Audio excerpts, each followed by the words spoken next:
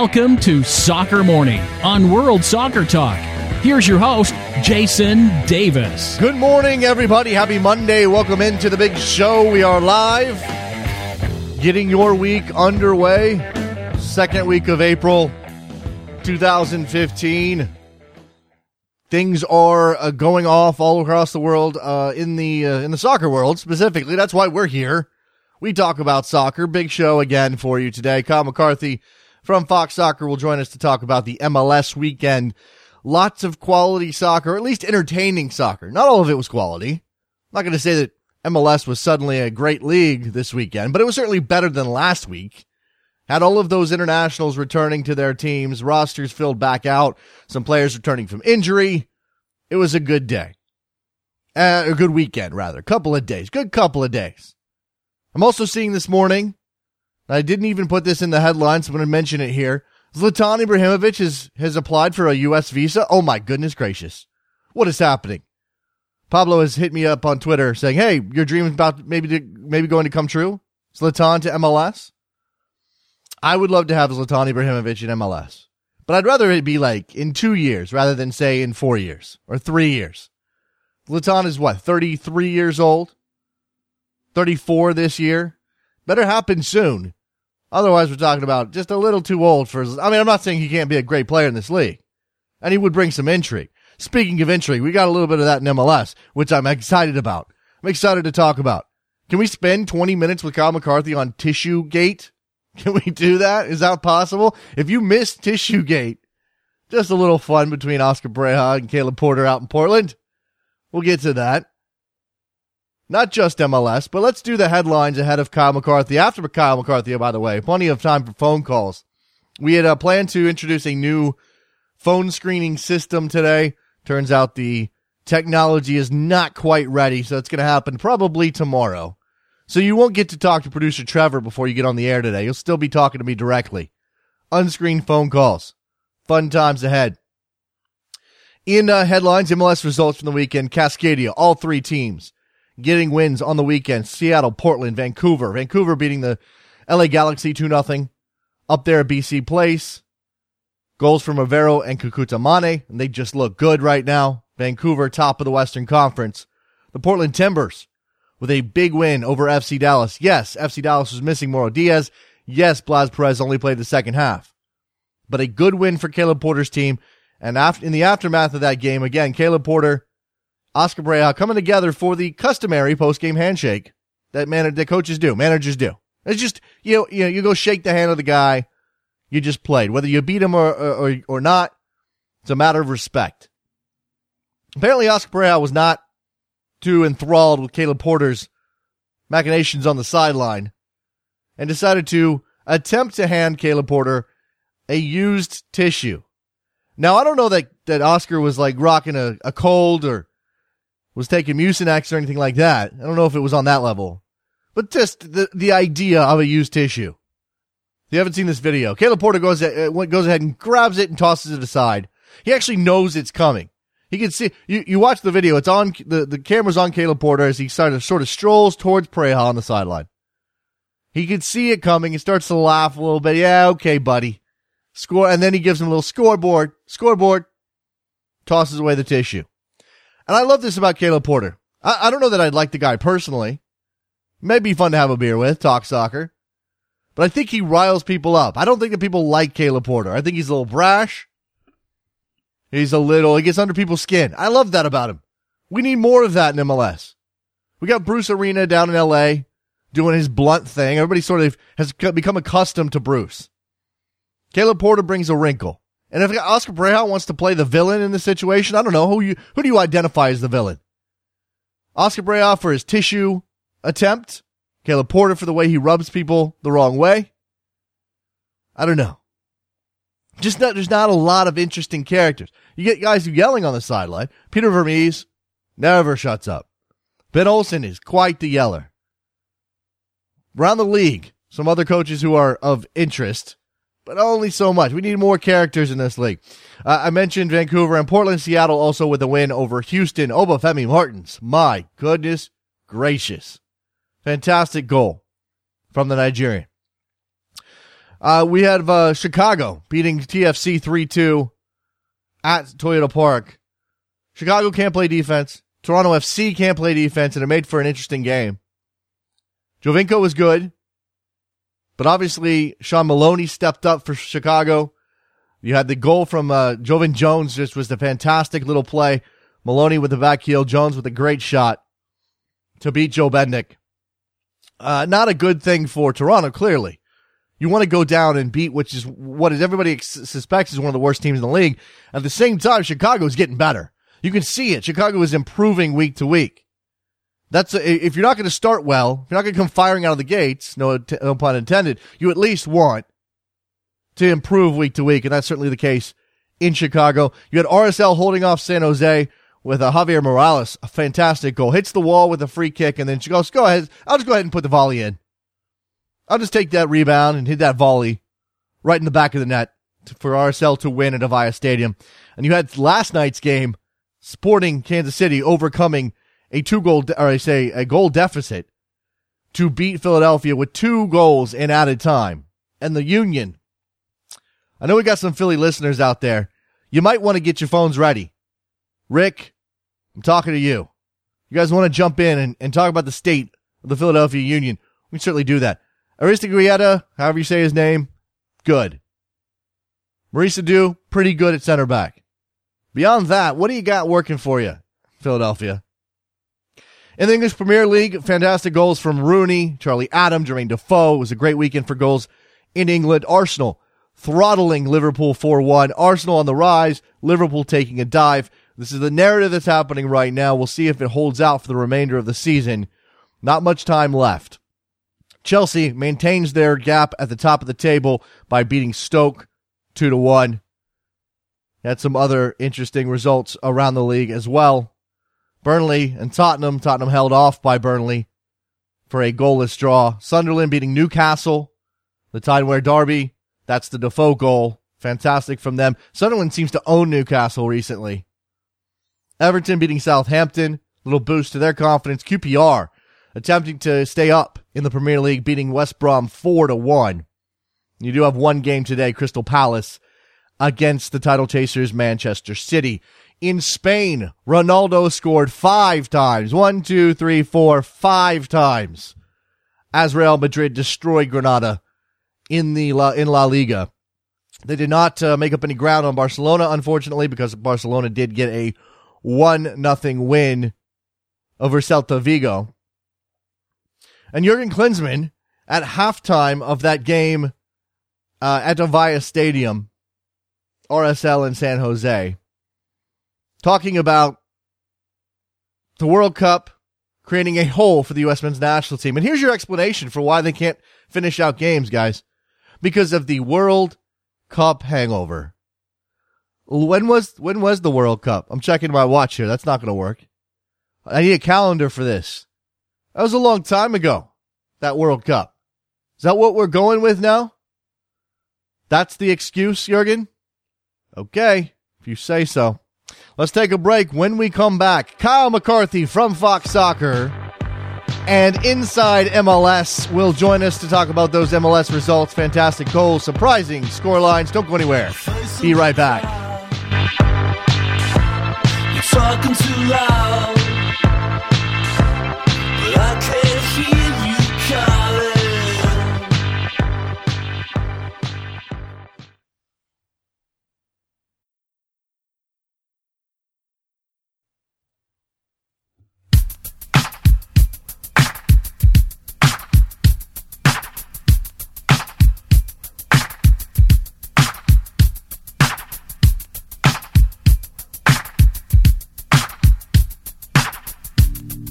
Welcome back to Soccer Morning on World Soccer Talk with Jason Davis. Here we are back on Soccer Morning, joined now on the telephone by Kyle McCarthy from Fox Soccer, Inside MLS over there at foxsoccer.com. Kyle J. McCarthy on Twitter. Kyle, how are you? I'm doing very well, thanks. How are you? Hey, we had a bit of an uptick in the level of play and the entertainment value of MLS this weekend, so I think that's a positive we can all point to. I would say so. I mean, it managed to get me out of that lamb-induced stupor from yesterday. all that excitement last night. So I'd say it's a win. Absolutely. Certainly an interesting way to cap off your night with Sporting Kansas City and Philadelphia with that comeback. We'll get to that game. I want to start up in the Pacific Northwest, all three of the teams out there getting wins. Seattle 1-0 over Houston, Portland with a 3-1 win over FC Dallas, and then the Vancouver Whitecaps 2-0 over the LA Galaxy. I'm going to start with the Whitecaps, top of the Western Conference, an incredibly fun team to watch. We obviously know about Kukuta Mane. They have Rivero up there at the top. They have Pedro Morales in the midfield. Give me a sense of where you think Vancouver is in their evolution under Carl Robinson.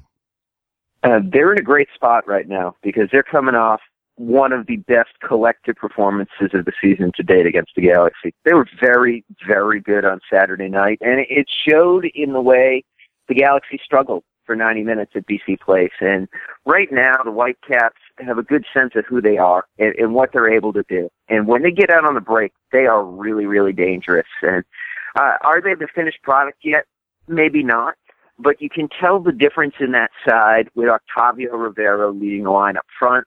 More of those moves end in goals, and that's a great thing for Vancouver right now. Yeah, absolutely. Now, I think it's a bit of a theme. I'm going to focus on the Whitecaps still, but I think it's a bit of a theme. We've got a lot of teams in this league, or at least a handful at the top end of the quality scale, who are good on the break, who are good at running, who want to run. I mean, they're that thoroughbred that's in the gate at the Kentucky Derby that's just itching to get out on the track. Is that just a circumstantial thing for you, Kyle? Is that a matter of the way teams are building? Is that we can talk about stylistic elements going across a league the way that we talk about La Liga being technical, et cetera, et cetera. Is that just the way MLS is evolving? It's partly MLS. It's partly the evolution of world football. When you look at how teams are set up now, you see a lot of breaks and then counters to the breaks, and then another break to counter the counter. That's sort of how everything is working right now. And I think in MLS it makes a lot of sense because when you look at the teams and the players involved, there's a lot of pace.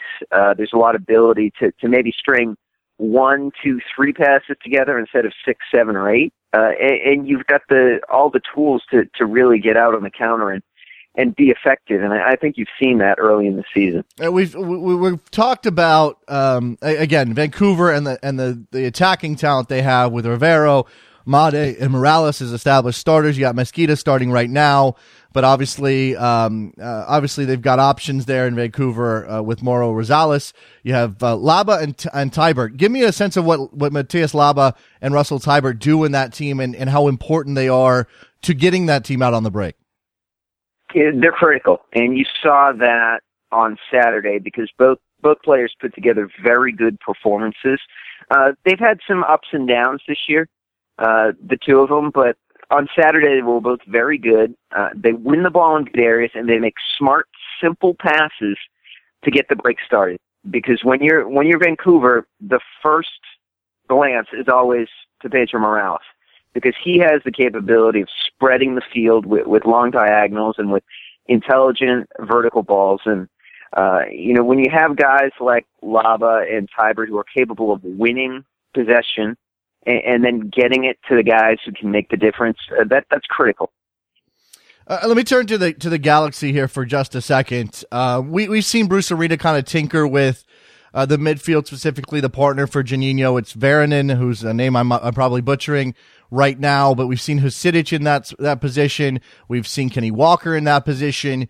What is unbalanced for the Galaxy right now, and how are they going to figure it out? I mean, we expect them to be there at the end, Kyle, but for the time being, it doesn't look like this is even close to what they should be. They're trying to get through until Steven Gerrard arrives in the summer. And you saw that with Marcelo Sarvis's exit to Colorado during the close season. You've seen it with the raft of players that Bruce Arena has shuffled through that central midfield department. It's all marking time until Steven Gerrard gets to Southern California. For now, it's certainly a scenario where the Galaxy are going to have to find some middle ground. I don't think they've hit top form at any point this year. I think they've ground out some results, and they've had other nights where they haven't been as good. But the key for Bruce Arena and the Galaxy right now is to find a way to construct service to Robbie Keane. He's not seeing enough of the ball. And when there are opportunities to get him in dangerous spots, the Galaxy aren't doing an effective enough job of combining those 2 or 3 passes to put Robbie Keane into good areas. And you can see Keane starting to get frustrated with the quality of the play around him, and they need to address that situation promptly. All right, let me go down the coast a bit to the Seattle Sounders with a 1-0 win over Houston, and you get a goal from Obafemi Martins, subsequently a red card from Gonzalo Pineda that puts Seattle down to 10 men. Is it fair to try to assess how good Seattle is right now? Because they've been a little rough, and they've obviously had some injuries and some absences. Considering that they played for 10 men with 10 men for more than half an hour? It was an important result for Seattle. I don't think you take a lot from the performance because Seattle did enough to win the game. They certainly did enough to blunt a Dynamo attack that had no variety whatsoever, no thrust from central midfield. So it's a good 3 points for Seattle, and I think it might take a few more weeks for the Sounders to get everybody back, get everybody functioning, and try and work towards something that's a little bit more fluid and a little bit more incisive, like you'd expect. On the other side, Houston down there in ninth place right now, 5 points from 5 games. Owen Coyle, we assumed he was going to have an adjustment period. That's essentially the same team they played last year under Dom Kinnear. What is it that Houston doesn't have? You mentioned that midfield thrust. How can they fix that if they've got a roster that's pretty established? I don't know that we expect them to go out into the market anytime soon. There's not a ton of flexibility given the salaries that the Dynamo have currently. But I would say that the most important thing for the Dynamo is to stop leaking goals. They have a tendency to give up poor goals. I think you saw that on Saturday. Owen Coyle pointed it out in his post-match remarks. They've got to stop giving away bad goals. And that's the foundation for everything they do. I think they'll be a little bit better going forward as the season progresses. They certainly have some talent there. They've got some guys who are capable of scoring goals and creating them. But the first thing for them is they've got to get it sorted out defensively to cut out some of those errors. Well, I'm looking at the way that they lined up, Kyle, and we know that these things are fluid, and I didn't actually get to watch much of that game, so you'll probably have to correct me if I'm wrong here, but it looks like they're playing Rico Clark fairly high up the field. That's not going to be his best position. If you're relying on him to be the guy to get the ball out wide to Davis or Garcia or up top to Giles Barnes, that maybe not be the most. I'm not saying he can't get the job done occasionally, but he's certainly not most effective there. Well, it's not what the Dynamo do. They're not looking to create through the middle of the field. They're looking to get the ball wide, get it down, and get crosses into the box. And that's all well and good, but when you look at the final half hour on Saturday night, they put the ball wide all the time, and then they try to get into the box, and you've got, 8, 9 Seattle players inside the penalty area to head those balls away. It's sort of a futile exercise. So for the Dynamo, it's going to be key to find a little bit more variety in the approach play moving forward. I mean, that's interesting to consider that going up a man when they're already down a goal is actually probably not the best situation for the Dynamo, because it just means the Sounders are going to pack it in a little bit more to try to protect that goal lead, and they're not built to break that down. Yeah, and that's what it is, and that's the sort of situation where you look at Houston and you wonder what might have happened if Alex Lopez had panned out. Sort of a more creative figure, the type of guy who, at least on paper, was supposed to be able to break down opposing defenses through the middle, and he's a DNP CD. Watching from the substitutes bench while Will Bruin and Lionel Miranda come onto the field. Mm-hmm. So I think that is a scenario where the Dynamo just simply didn't have enough options to really break down the Sounders. All right, let's go to Portland, where the Timbers beat FC Dallas 3-1. A needed performance from the Timbers. They didn't take on a fully fit and healthy FC Dallas team. We had the tete-a-tete afterwards over the tissue, which maybe I'll get to. But in terms of the Timbers' performance, what are the takeaways? What did they do right that actually gives them hope moving forward, that this is going to be different than last year? I thought they were just solid from back to front. I thought they put together a pretty complete performance, and they really needed it. They hadn't been good through the first month of the season, and for them to assemble that sort of display, to get the 3 goals, and to really brush aside an SC Dallas team that wasn't very good on Saturday night, I think it's a good step for the Timbers. I think there's still a lot of work to do in Portland, but I think they did enough on Saturday night to offer some encouraging signs. Now obviously, FC Dallas had started very well and was in first place until this weekend. Apparently, Oscar Pereira was not too happy with the way Caleb Porter was acting on the sideline or something to that effect, and attempted to hand him a tissue. I'm assuming the message was "Stop your crying." I'm all for this stuff, Kyle, because I think it just brings more interest to the league, and it's fun to have villains and black hats and white hats. But ultimately, should we criticize Pareja for the action? Should we come down on Porter for being a little too vociferous in his complaints? Oh, let's put that aside. Let's just relish the interaction between the two. I mean, we can just put that on a loop and just watch it all day, and that's fun. And we need a little bit more fun. Yeah, the first month of the MLS season hasn't included enough fun. And when you look at stuff like that, it's total nonsense. It's total heat of the moment stuff, and you can't really take a lot from it. And you just sort of enjoy it, and I think that's where I fall on tissue game. And look, Porter's got he's got a reputation now for ticking guys off. I mean, the All-Star game, high-profile All-Star game incident where Pep Guardiola was none too happy with the way the All-Stars were playing against his in preseason Bayern Munich team, which I don't think is on Porter at all. And that was interesting because of Porter's Porter being an adherent to the style that Pep Guardiola likes to play, at least at the time. Then I vividly remember from, I think it's 2013, the Timbers getting a late winner against the Galaxy, and Porter just gesticulating in the direction of Bruce Arena. So he's got a history of this. And again, people want to talk about class and winning with respect. I don't know, Kyle. I mean, let's mix it up a bit. Yeah, and I think it's a nice change. I think it's intriguing for me to watch. Certainly, sitting at home, it's what 12:30 Eastern when that game's coming to a close, and you're winding it down, and all of a sudden you just see a little tete-a-tete between the two managers, and that's a nice way to end the night. I thought it was a little bit of an intrigue. Yeah, when it comes to Caleb Porter, I think my Fox colleague Alexi Lawless said it best last night, and you can find the clip on at Inside MLS. And he said basically that Caleb Porter is an irritant. Yes. And that's a good thing. Right. And I think that's probably the best way to sum it up. Yeah, absolutely. I'm totally on board with this. All right, let's turn to Chicago's 3-2 win over Toronto. Chicago hadn't been very good to this point in the season. Sean Maloney hadn't been very good to this point in the season. I think the bright spot was Harry Shipp, but you wondered what Frank Yallop was actually doing there in Chicago. Now, they still are not a good defensive team, Kyle. It was clear. And give Jovinko credit and TFC credit for some of the things that they did.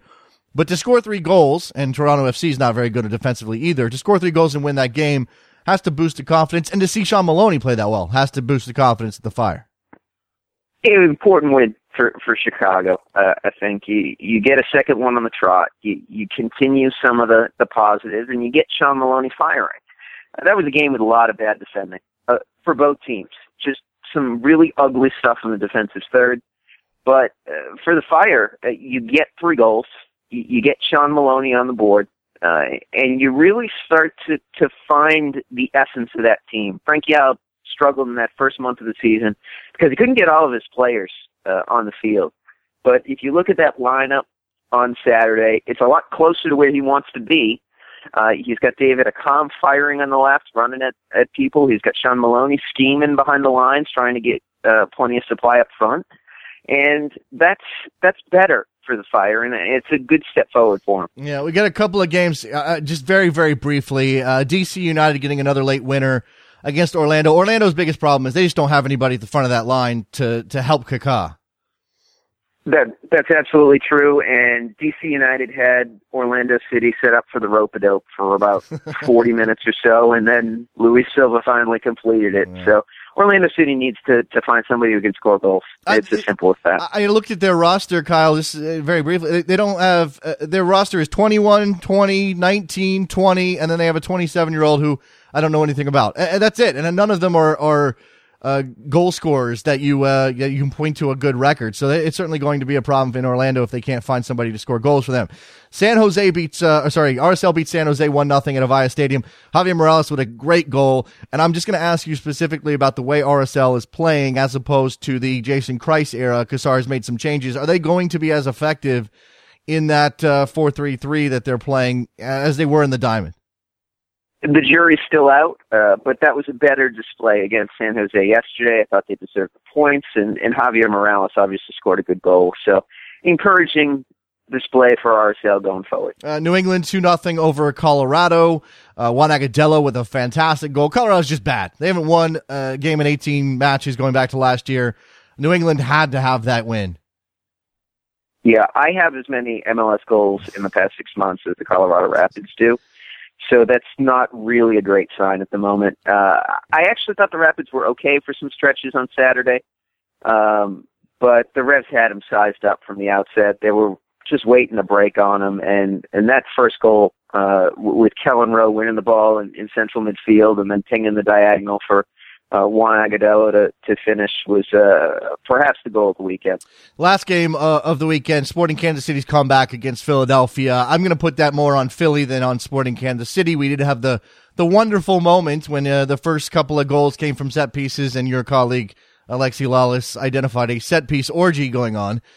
Just to make it less uncomfortable, I'm going to move past that and just ask you about what do you take away from that game? It was so chaotic. It was obviously dependent on set pieces, and Philadelphia just doesn't have, I don't know, they're missing something there.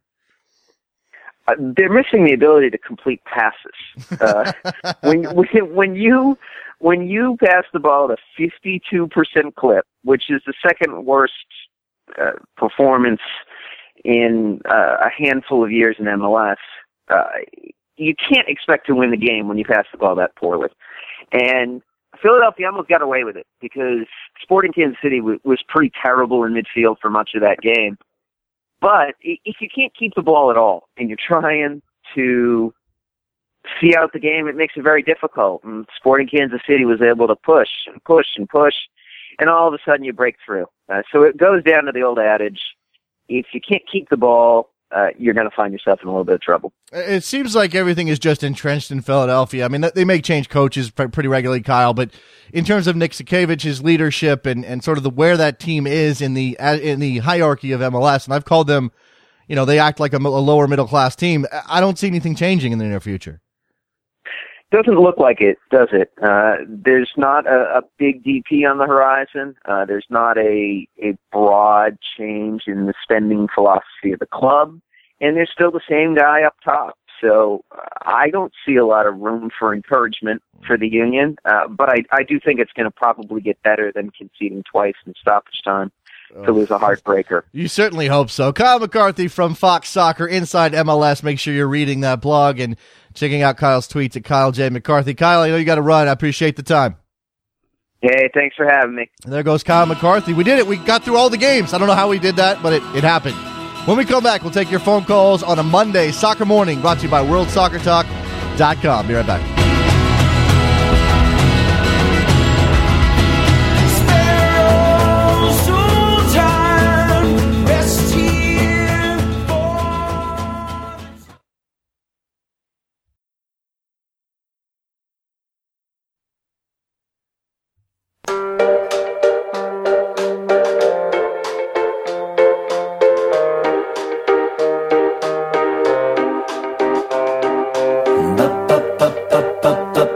Welcome back to Soccer Morning on World Soccer Talk with Jason Davis. Here we go, back on Soccer Morning.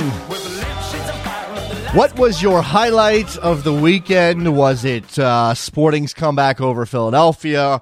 Was it Real Madrid dropping 9 goals on Granada? Was it Marseille's Tifo, which is getting a lot of run out there? Was it Liverpool? Well, Arsenal crushing Liverpool 4-1. Was it Wayne Rooney's goal? Was it Jermaine Defoe's goal? Was it Charlie Adams' goal? Was it any of the goals? Javier Morales scoring a fantastic, Juan Agudelo scoring an amazing, Obafemi Martin. What was your highlight of the weekend? Hit me up, 347-756-6276. Maybe you have something off of my radar. You guys know there's only so much soccer that you can possibly watch. I have my little areas, mostly what's on the television and easily accessible. I should be watching a little bit more Liga MX. I fully admit to that. I don't normally navigate my way over to continental Europe that often, but there is some interesting things happening there. 856, you're on the air. Stop Jason. Who's this? It's JT. I'm a Union fan. I'm going to tell you right now. The low light of my weekend was that Union catastrophe. Okay. Yeah, you want to go in that direction? If you're a Union fan, you can't possibly have a highlight. It's got to be low lights. No. I mean, for the first 85 minutes of that game or 90 minutes of that game, you're probably like, hey, this is pretty good. We're going to shock Sporting at home, although Sporting hasn't been that great at home over the last couple of years. But you probably thought, hey, we're going to shock them at home.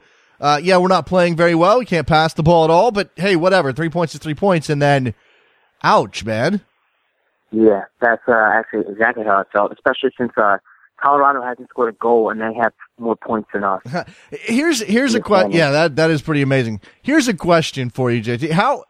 How amazing would it be? And I'm not advocating for Philly Sports Talk Radio to get in on the Union business because that would steal from me.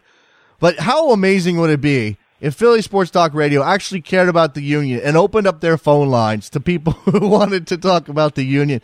That would be some of the best radio ever, I think. Oh, 100%, because you'd have, the people who blame Curtin, you have people who blame the goalie, Rice, and I think there's only one talk show in Philly that has the Union covered. I think there's only one. I'm pretty sure there's only one. Look, and those old school sports talk guys, even the younger guys, they revel in their, I don't give a crap about soccer. Nobody cares about soccer. It's and that's fine. We have our niche. We live over here on the internet. I'm cool with that. We got Sirius satellite radio if you really want to go in that direction. There's other things that you can plenty of podcasts out there. That's why we have phone lines. So you guys can call me and get it all out so you don't have to call WIP or whoever is in Philly anymore. I don't even know who's in Philly anymore.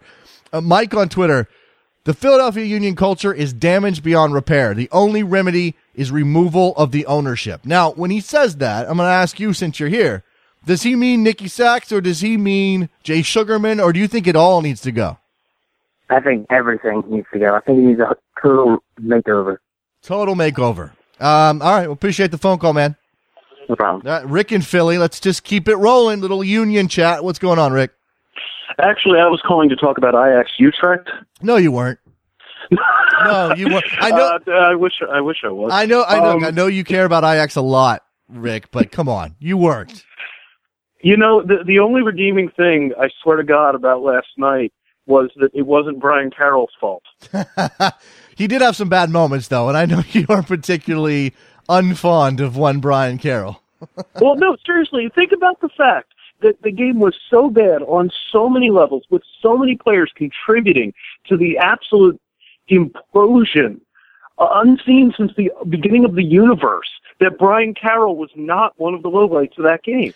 By the way, I just mentioned Philly Sports Talk Radio, and if they cared about the Union, I would be out the callers. I'd be out you and JT and everybody else who might call in to talk about the Union. Tony Bruno has tweeted about the Union. Luckily, it's opening day in baseball for the Phillies, so I imagine I can still get most of that soccer interest away from Tony Bruno, whoever's on I don't know, when is Bruno on WIP? I don't even care. Whatever. Afternoon, but it's him and some... You don't even care about the other guy, trust me. No, it's good God. Jason, you know my taste in soccer, so you know that the passing stats that Kyle brought up are particularly painful to me. But you also know I am a very, very devout person. I'm a very devout Catholic, and I find it far easier to believe that a man rose from the dead than that there will be any substantial change in the Union's philosophy under this ownership group. Well, there you go. I don't think it gets any worse than that. I don't think look, if you had a recipe for fixing. And look, I mean, the part of the problem here, Rick, is there are only so many things you can do within the system that exists, and unless the ownership is going to just start dumping some money into this team, and I'm talking about Red Bull money, Galaxy money, Seattle Sounders type money, I don't know what the fix is. I don't know. You, as Mike says, you could be poor if you're smart, and you could be stupid if you're rich. But it takes a special kind of suckage to be stupid and poor. To quote Rounders, to paraphrase Rounders, if you look around the table and you can't see Chivas USA, guess what? Wow. The shame of it is that the Philadelphia Union is in a league where it's incredibly easy for teams to turn themselves around. Incredibly easy. In one off season, you can go from being a has-been to being, in the running for MLS Cup, and they're never going to do it because they don't have the tactical intelligence, they don't have the strategic intelligence, and they don't have the money. Yeah. And they need one of those three things to succeed. All right, Rick, go ahead. Yeah. I'm just I'm honestly reaching a point. I mean, at some point it stops being fun to be upset about it, and it just starts getting disgusting, and it's rapidly approaching that point. Rick and Philly, I appreciate the call, man. I will say this. No team in MLS that I can think of has burned through more goodwill and positive capital simply based on their fan base and what the Sons of Ben did for that city when it came to soccer than the Philadelphia Union. They took all of those good feelings and all of those good vibes and, hey, look at this great group of people that we have that essentially willed a team into existence, and we have burned it all. They have burned it all, and it's like they're dancing around the fire, wearing pagan costumes and chanting. And, again, you put it at the feet of Nick Sakevich, and to a lesser extent, you put it at the feet of Jay Sugarman. And you say, what is wrong with you that you can't figure out how to make this at least competitive? Not even, hey, we're never going to compete with New York or NYCFC or LA or Seattle. We don't have that kind of income. We don't have that kind of revenue. We don't have that kind of backing. Fine. You don't want to go spend Clint Dempsey money or Thierry Henry money or Robbie Keane money. Fine. Don't do that. But take a look. Look what DC United did last year. Did anybody think that DC United was a great team? No, I don't think so. And ultimately, they flamed out in the playoffs. And you kind of could see where the cracks were. But throughout the season, because they had good leadership in Ben Olsen, I know the previous year was terrible, but that was what Rick was just pointing to. You can turn it around from one year to the next, and Philadelphia has not figured out how to do that. Mike in Philly, what's up? Yeah, I'm just piling on. I don't have much to add, but I just need to, I don't know. I tweeted at you earlier, I need a therapist or something. This is just unbearable. It's unbelievable. And there's no way out. I know Tannenwald keeps talking about, the Sons of Ben need to make a statement. And I've been a Sons of Ben member since 2009. Let me tell you, they're not going to make a statement. I hate to say it, but it may be time that some sort of new supporters group opens up in Philadelphia and starts speaking out vocally and anti-front office. And props to the Sons of Ben for, hey, if you want to be nothing but positive for the players' sake, do it. But there needs to be some sort of outlet for the fans to really show the front office that this is unacceptable. I don't care if Sack is,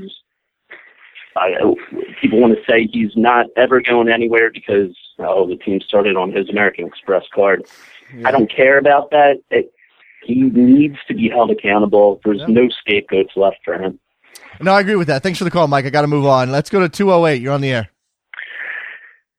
Hi, Jason. Hi. I am a new Rapids fan, but I just had to move to Ohio. Am I a horrible person if I jump ship and start going, on the side of the crew? Well, if you take a look at your MLS standings right now, Colorado Rapids are in 10th place in the Western Conference. That's last. They have scored 0 goals. Now, they've only managed to give up 2, so that's how they have any points at all, because they've drawn 3 times.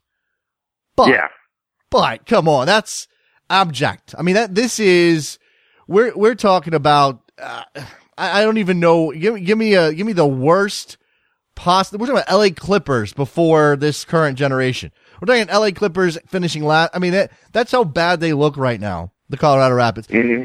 And yet I am not a fan of jumping ship. I'm not a fan of picking a team and then moving on to another team. If you're new, you might get a pass. And look, live is always going to be, I mean, you know, the team you can go see live, or the team you can actually get on television in your local market is always going to trump. You may just come to the crew naturally. So I'm not going to hate on you if you do.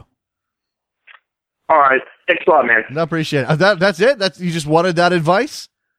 Yeah, honestly, that's all I got for now. I appreciate it. It's just been so bad that it's honestly painful to watch. I know it is. I know it is. When you can't score, and you know the best thing about, thanks for the call. The best thing about the Rapids right now is Mastroeni's mustache, and that cannot be the best thing about the Rapids right now. If you're a fan, 662, you're on the air. Hey, what's up? Who's this? This is Lawrence. What's going on, Lawrence? I got a bold prediction that I want to make. Okay. Since Philly has been in the league, they've been one of the better supported teams in terms of attendance. They're usually up there, top 5, top half of the league, right? Sure. Yeah. So, but if this current trend keeps up, my bold prediction is that they're going to finish bottom 5 in attendance in the league this year. Well, I can't look. I can tell. I can't imagine Philadelphia sports fans, whether even if you're from Jersey, even if you travel an hour and a half to get there, I can't imagine Philadelphia's area sports fans sticking it out with a team that cannot get out of their own way, sticking it out with a team that is finding new ways to fail week to week and year to year. I know they have one playoff appearance in their existence. And again, credit to the Sons of Ben for being there at the beginning and pushing that team and making Don Garber stand up and take notice to Philadelphia. But at some point, those people are just going to trickle away. And if the Philadelphia organization becomes, and somebody's pointing this out on Twitter, they're saying something about all they care about is getting groups in the stadium. If they become one of those teams that, hey, let's just sell a block of tickets to the local U11 team and have them come out, and that's great. I want those U11 kids to go watch the game, but I don't want that to be the focus of the team, because otherwise we're not selling any tickets for anybody who actually cares about who wins and who loses. Yeah, I mean, like you said, the Sons of Ben, they're gonna be there down there in the river end, but that's gonna be it. If they have any national TV games, it's gonna look like Chivas USA did their last couple years. It's gonna be bad. Now, the eternal optimist says they might be able to turn it around, but reality says that's not happening. Yeah, we'll see what happens. And look, there's some question over whether or not the Philadelphia fans are the types to stand up and make a point about the leadership of that organization and a change that needs to happen. Philadelphia should be taking their cues from Montreal fans, because when things were really bad last year, they went out, they created a tifo and said, "Hey, we want some change." So who was it? Was it DeSantis that they wanted out? Held up a tifo that said DeSantis out. Bill in Brooklyn, what's up? Hey, Jason. So we didn't have any first division soccer in New York this weekend because the Red Bulls inexplicably were given a bye against Montreal. But in exchange for that, they loaned about 11 of their players down to the USL team. And I watched that game on Saturday. And I don't know if regular USL fans should be pretty upset about this when you could just have 11 MLS, essentially ringers, just go in and they really bossed around Toronto. I mean, 3 of the 4 goals they scored were regular MLS contributors, if not infrequent contributors. I mean, do you think this is something that fans of the Sacramento's or Wilmington's of the league should feel upset about? I think the league needs to make sure that they're very clear, and when I say the league, I mean USL, that they're very clear on what direction they want to go in. I mean, they could be in partnership with MLS, Bill, but if they're not going to attempt to maintain any integrity in their competition over the up and down loans, I mean, you just can't have. I didn't know that this happened, but you just can't have that situation. If you want to, if your USL team is going to be your USL team for most of the year, and yeah, you might be able to bring a guy up if you have an injury at the senior level, maybe send a guy down if he's on a rehab stint. I mean, it's happened. LA did that last year with Robbie Rogers, and they obviously moved Villarreal back up to the senior team this year. But you can't, if it's wholesale, if it's that is that is going to cause it should cause a problem for the Sacramentos of the world, for for those USL teams that are in this, that this is our team. We may have 4 loanees from MLS, but that's it. They should be upset about that. I would think that that's the right way to feel, considering if you're going, especially if you're going to say we're going to go for second division status. Well, yeah, but you can't just be a second division with a glorified minor league system. You can't do that. Yeah, I mean, it definitely was, obviously was fun to watch, but I could see where a lot of people would be upset about that. But anyway, it's fun to have Manhattan's only team, as the USL team, will be up there in northern Manhattan later in the summer. Yeah, so there you go. Fun to have. Appreciate the phone call, Bill. Mm-hmm. Thanks a lot. There you go. Speaking of New York, the New York Cosmos with their first win of the year down in Fort Lauderdale against the Strikers. Other NASL results, we'll just review those quickly. Jacksonville debut defeated FC Edmonton 3-1 at home there in Florida. San Antonio lost to Tampa Bay 3-1. So the Rowdies taking down the defending champs.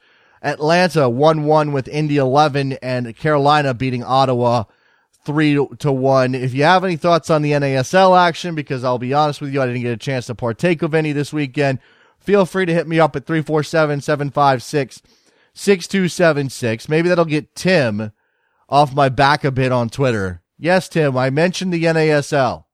It's a quality league on the up. Bill Peterson is a fascinating individual. I don't know what direction they're going to go in ultimately, but for the time being, they've got some talent down there. Obviously, you've got Minnesota United FC making headlines because of the move to MLS, but obviously you also have Miguel Ibarra showing up for the national team out of the NASL. That's good stuff for them, and all deserves mention here. Here's a question. Now, if we're done with the Philadelphia Union stuff, and I'll leave it open. If you have a highlight from the weekend, I don't care where it's from, and you want to call in with it, hit me up at 347-756-6276. But I also want to conduct an impromptu poll on that other thing I mentioned at the top of the show. Zlatan Ibrahimovic. Now, I think that this story is a whole lot of nothing.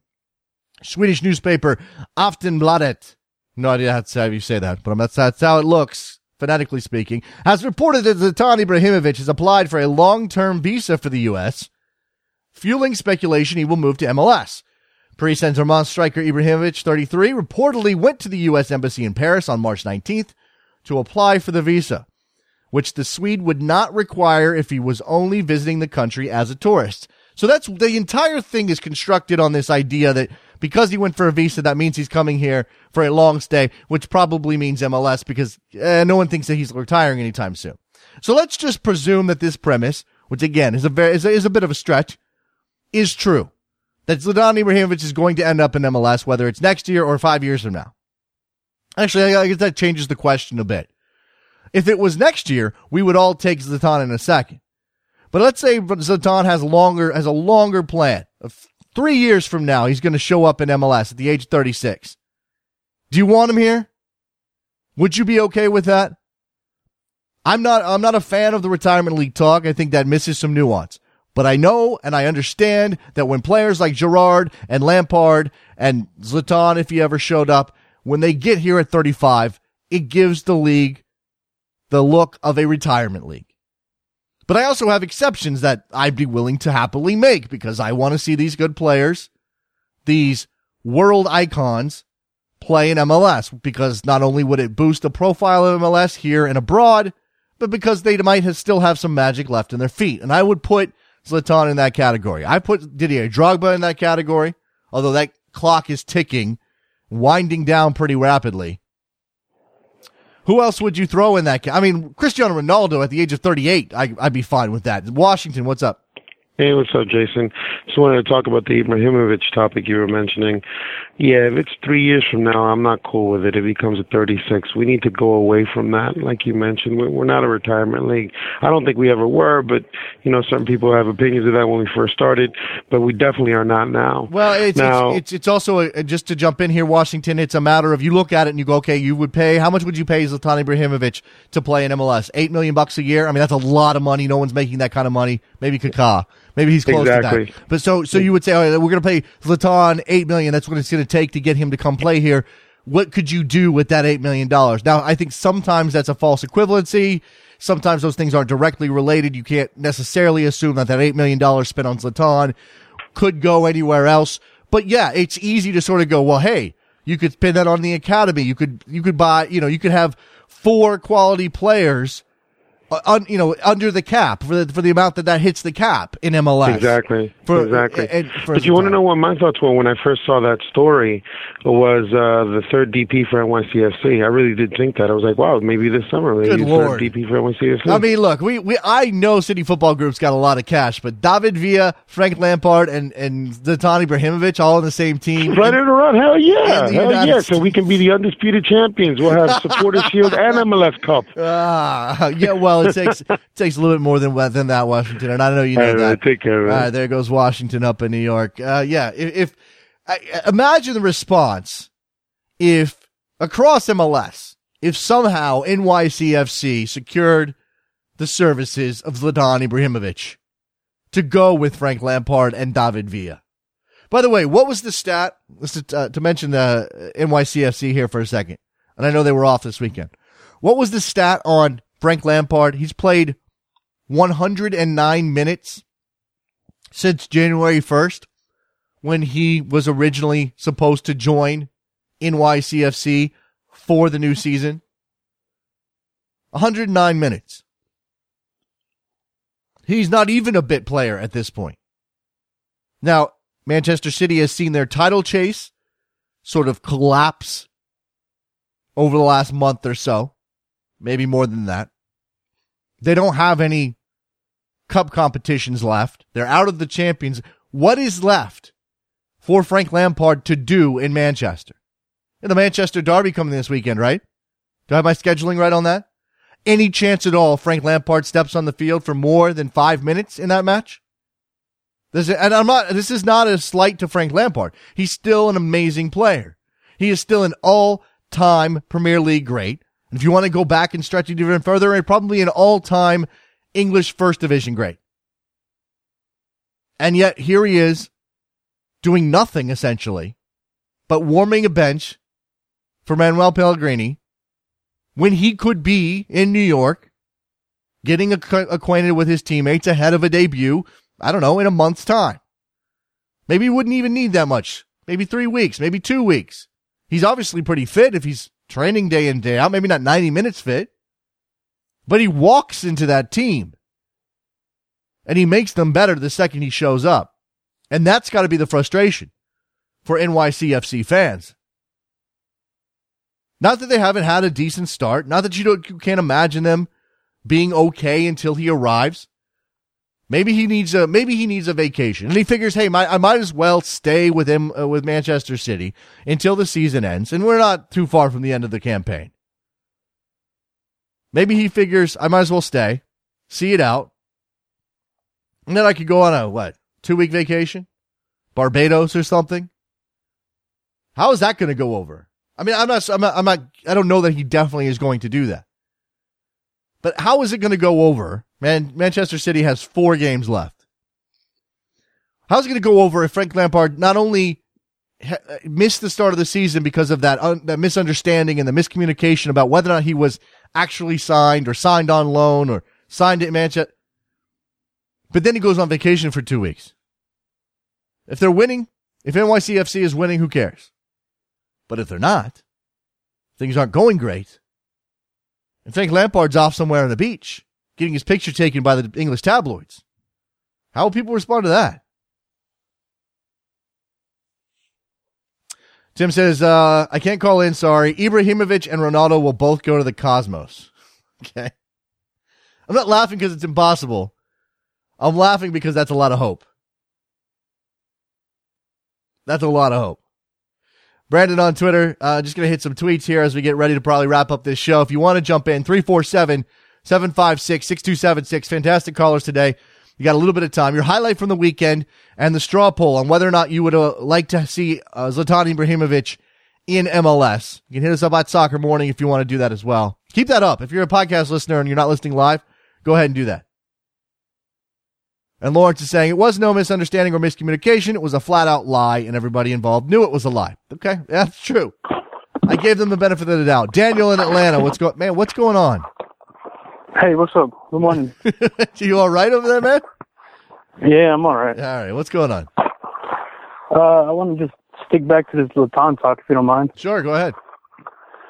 If Carlos Bocanegra is on point, he will sign him for Atlanta. Okay. Los has probably got some French language skills. I imagine Laton speaks some decent French, right? Because he's been there. I don't know. Maybe not. Maybe that's the connection. I don't know. Maybe they've run into each. I don't know. How does he do that? How does he convince Laton? And this isn't me putting down Atlanta, Daniel, but how does he get Laton to come to Atlanta? I don't know, man. Atlanta's different than where he's usually played. Shoot, it's not L.A., it's not New York, but it'll bring some eyes towards Atlanta if he does come.